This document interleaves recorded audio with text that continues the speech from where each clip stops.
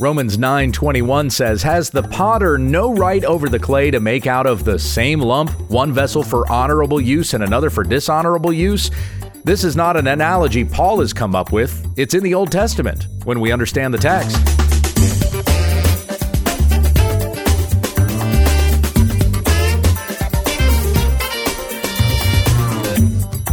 You're listening to When We Understand the Text, committed to sound teaching of the Word of God. For questions and comments, email whenweunderstandthetext@gmail.com. And don't forget our website, www.utt.com.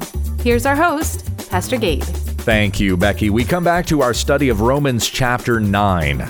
And reading the section that we left off with last week, I'm going to start in verse 19 through 24. The Apostle Paul wrote to the church in Rome, "You will say to me then, why does he still find fault? For who can resist his will? But who are you, O man, to answer back to God? Will what is molded say to its molder, why have you made me like this? Has the potter no right over the clay to make out of the same lump one vessel for honorable use and another for dishonorable use? What if God, desiring to show his wrath and to make known his power, has endured with much patience vessels of wrath prepared for destruction, in order to make known the riches of his glory for vessels of mercy, which he has prepared beforehand for glory? Even us, whom he has called, not from the Jews only, but also from the Gentiles." I mentioned last week when we started looking at this section that this was really the portion of Scripture that helped me to understand the doctrine of God's sovereign election. Now, I worded it that way. I didn't exactly explain what it was that I meant.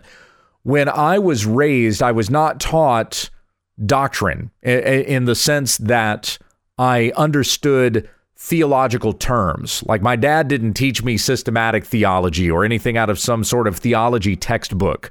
So I didn't learn the terminology. In fact, even when I became a pastor, I was very poor in understanding that terminology since I had not gone to seminary. I didn't learn church history. I didn't learn languages. So there were things like that I had to sort of catch up on, even as I was teaching the Word of God to the church that I was a pastor over.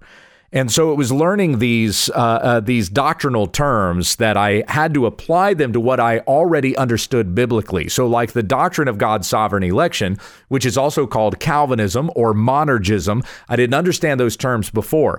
Calvinism, to me, when I was being raised, I was taught that Calvinism was the idea that God had already decided whom he was going to save, so there was no reason to go out and evangelize anybody. Now, that's what I was taught about Calvinism, but I was taught about God that he has chosen from before the foundation of the world whom he will save and whom he will not save from sinful man and therefore has reserved for destruction. I was taught that because I was taught the scriptures. Now, as I've just explained that to you, you go, well, that's Calvinism, right? And that's especially what critics of that doctrine will call it. They will say, well, that's Calvinism. That was what Calvin came up with. But I believe, as I said last week, before it was Calvinism, it was called what Luther taught.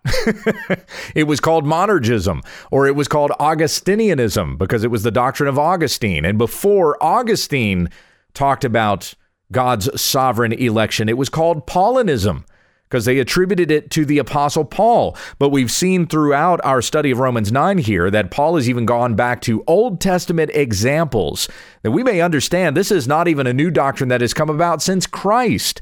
It has been all throughout the scriptures that God has chosen for himself a remnant. He chooses from sinful man whom he is going to save. And he chose from every nation on earth Israel to redeem for himself. He said to Abraham, all other men on earth, he called a man named Abraham out of Ur of the Chaldeans and said to him, with you, I am going to make a great nation. Many nations will come from you. Many kings will come from you. Whoever blesses you, I will bless. Whoever curses you, I will curse. And as we understand from Galatians 3, even we who are in Christ are children of Abraham. So God calls Abraham, he calls Isaac and Jacob, and from Jacob comes the 12 tribes. We have the entire nation of Israel that is there in Egypt.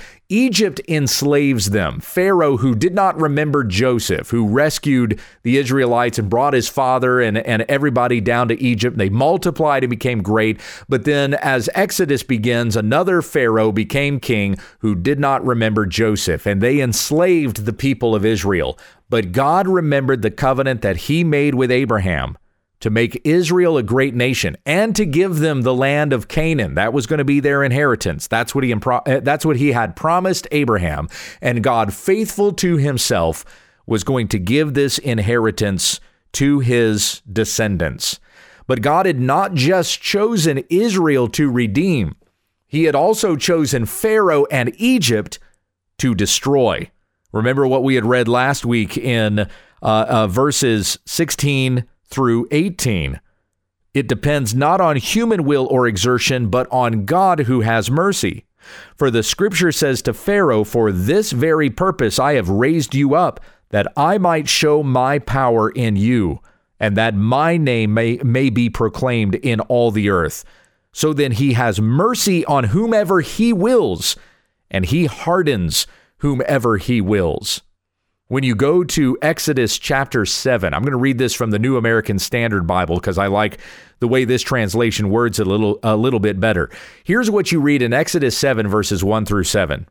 "The Lord said to Moses, 'See, I make you as God to Pharaoh, and your brother Aaron shall be your prophet.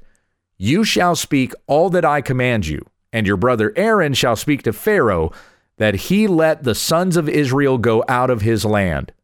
But I will harden Pharaoh's heart, that I may multiply my signs and my wonders in the land of Egypt. When Pharaoh does not listen to you, then I will lay my hand on Egypt and bring out my hosts, my people, the sons of Israel, from the land of Egypt by great judgments. The Egyptians shall know that I am the Lord, when I stretch out my hand on Egypt and bring out the sons of Israel from their midst.' So Moses and Aaron did it as the Lord commanded them. Thus they did. Moses was 80 years old and Aaron 83 when they spoke to Pharaoh." So you know these were not mighty men.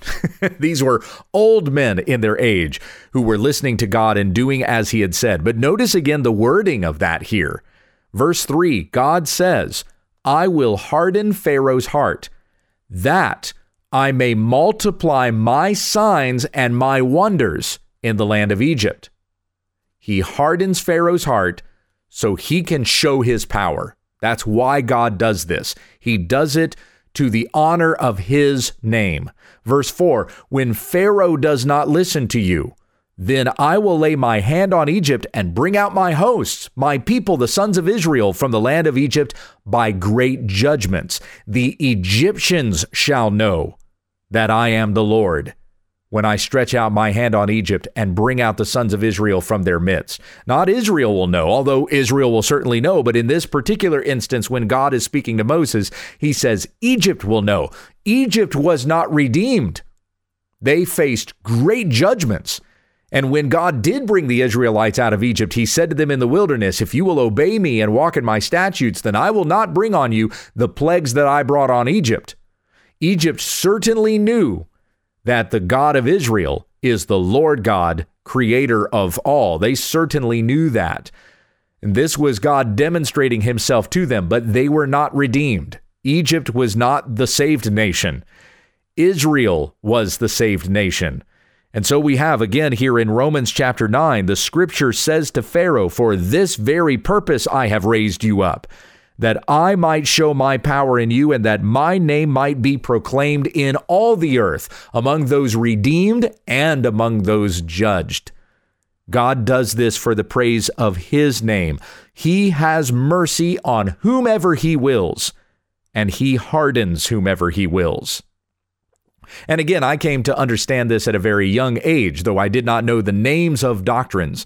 I knew what the scripture says, but it was this section in particular that really helped me to understand, that really showed me what it meant that God chose for himself whom he would save, and he hardens whom he would not save, and thus turns over to destruction. And here we have in verse 19, "You will say to me then," here's the argument, I hear this argument on a lot, by the way, even though it's in Scripture. They don't learn from the fact that Paul is responding to the argument.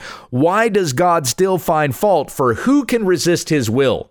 And so the argument usually goes like this. If you believe in Calvinism, monergism, if you believe in the doctrine of God's sovereign election, then the argument that often comes at you is, well, then we're all robots, right? We're all just automatons. Or we're all chess pieces on the board of chess, and God is just kind of moving us around wherever he wants. So we don't even have any choice in the matter. We're just robots and nothing matters at all because God has already decided. We're little puppets. We're little marionettes. God is the one pulling the strings, okay? When a person makes that argument, they're saying exactly the argument that Paul is saying here, anticipating the person who would argue with him. You will say to me then, why does he still find fault for who can resist his will? Who can resist? If God has mercy on whomever he wills and he hardens whomever he wills, then who can resist his will? Like, why are you even speaking to us, Paul? I can't make up my mind one way or the other because God has already made up my mind for me, apparently. And then what's the response to that? Verse 20. But who are you, O man, to answer back to God? Nobody's going to be able to stand there on the day of judgment and point at God and say, well, this was all you and not of me. As I pointed out last week, we are all going to be held accountable for our actions. It is God who works in you to will and to work for his good pleasure. That's Philippians 2:13. But as it says in the verse right before it, verse 12, it says, work out your own salvation with fear and trembling. So you are being told in 2 verses back to back, you must work out your own salvation, and it is God who works in you both to will and to work for his good pleasure. You must respond to this instruction and continue to grow in sanctification, but it's ultimately God that does it. Charles Spurgeon once said this, if I find taught in one part of the Bible that everything is foreordained, that is true. And if I find in another scripture that man is responsible for all his actions, that is also true, and it is only my folly that leads me to imagine that these two truths can ever contradict each other. Spurgeon also said this, there are 2 great truths from this platform I have proclaimed for many years. The first is that salvation is free to every man who will have it. The second is that God gives salvation to a people whom he has chosen. And these truths are not in conflict with each other in the least degree. We're the ones that seem to find, we're the ones that have a problem with understanding how we're responsible for our actions, and at the same time, God has already decreed everything that is going to take place. We're the ones that have a problem with that because we are, by our nature, rebellious against God. We want to proclaim our own autonomy. We don't want to have to submit to God's sovereignty. And so in our efforts to try to fight for ourselves and our own free will and our own power and ability to decide our fate in our own situation, we will cling to a strength that we think we have, which we would not even possess at all if God had not given it to us. So we will claim by the strength of our own will, we are able to decide our future or our fate.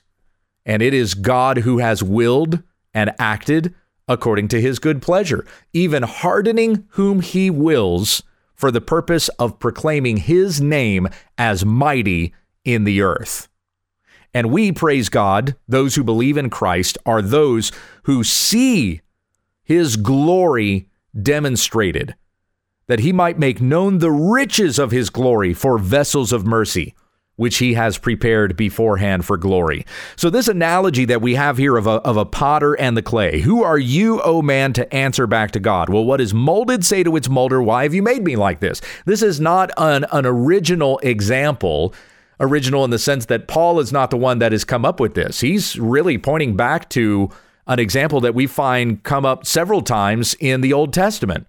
The most commonplace, or the most popular place I believe that's referenced, is in Isaiah chapter 29. Now, this is a section that even Jesus himself referenced when talking about the Pharisees. In Isaiah 29:13, the Lord said, because this people draw near with their mouth and honor me with their lips, while their hearts are far from me, and their fear of me is a commandment taught by men.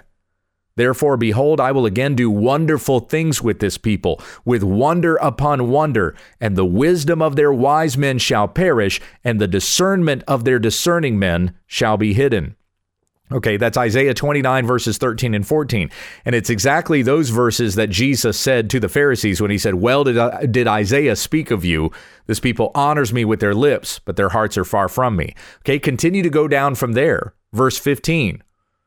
Ah, you who hide deep from the Lord your counsel, whose deeds are in the dark, and who say, who sees us? Who knows us? Verse 16, you turn things upside down.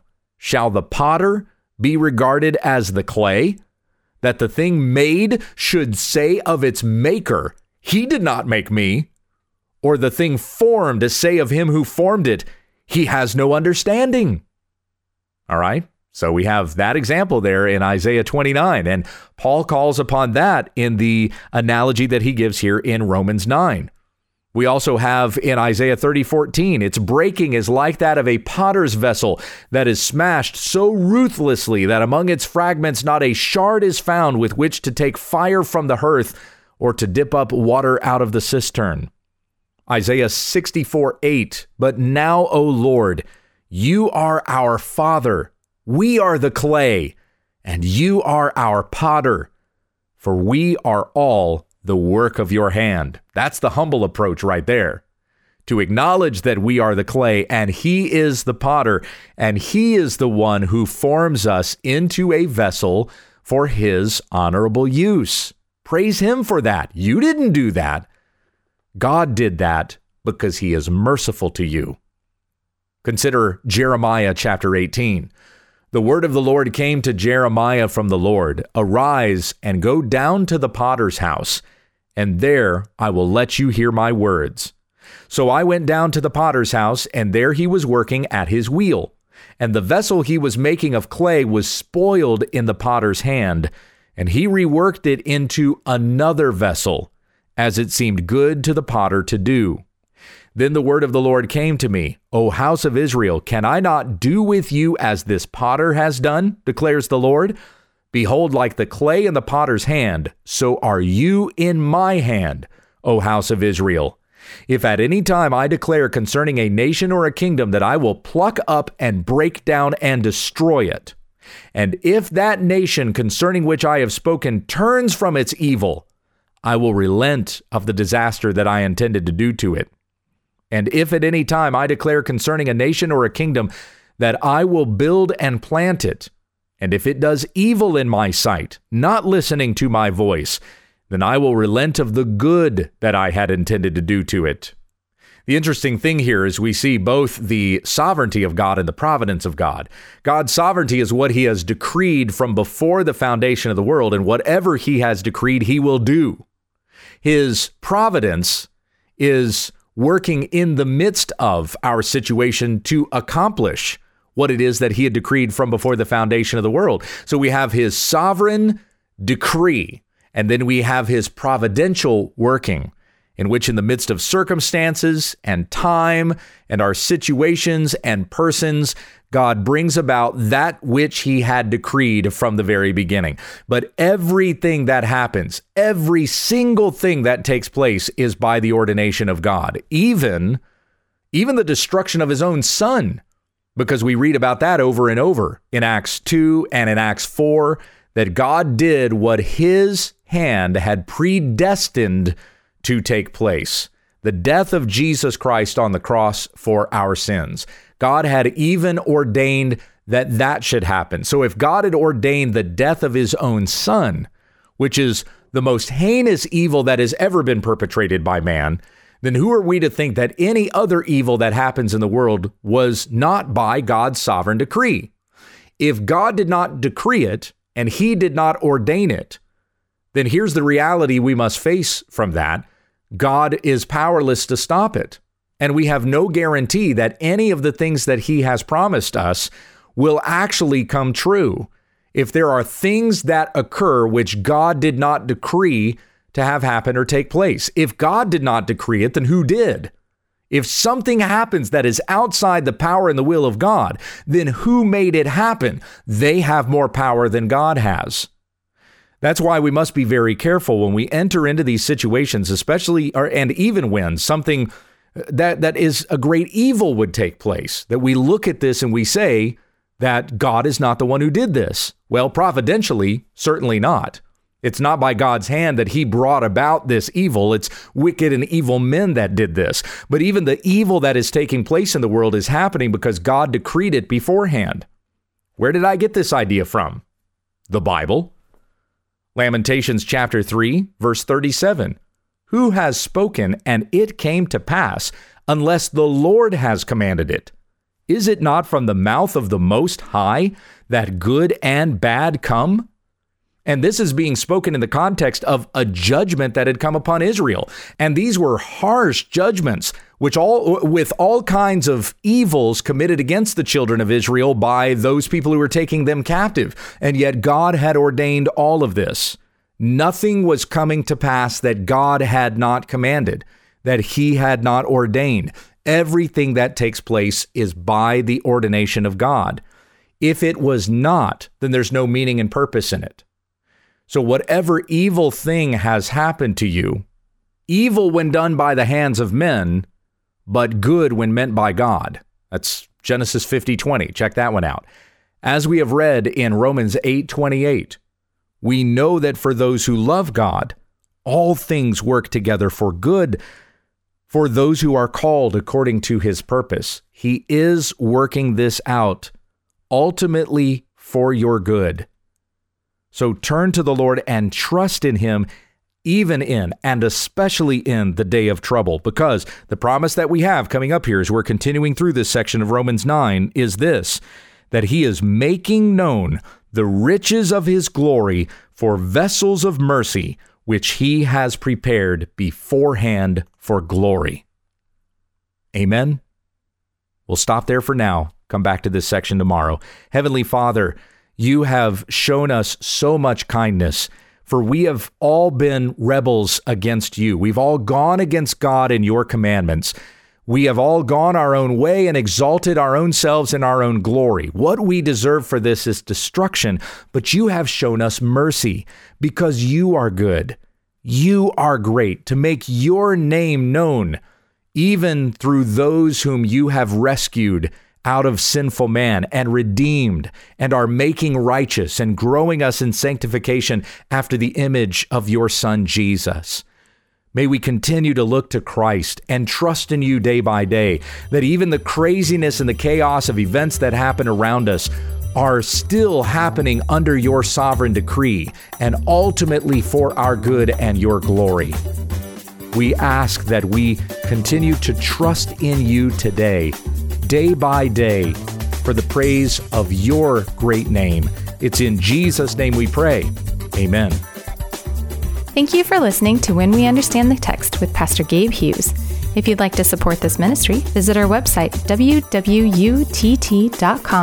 and click on the Give tab in the top right corner of the page. Join us again tomorrow as we continue our Bible study When We Understand the Text.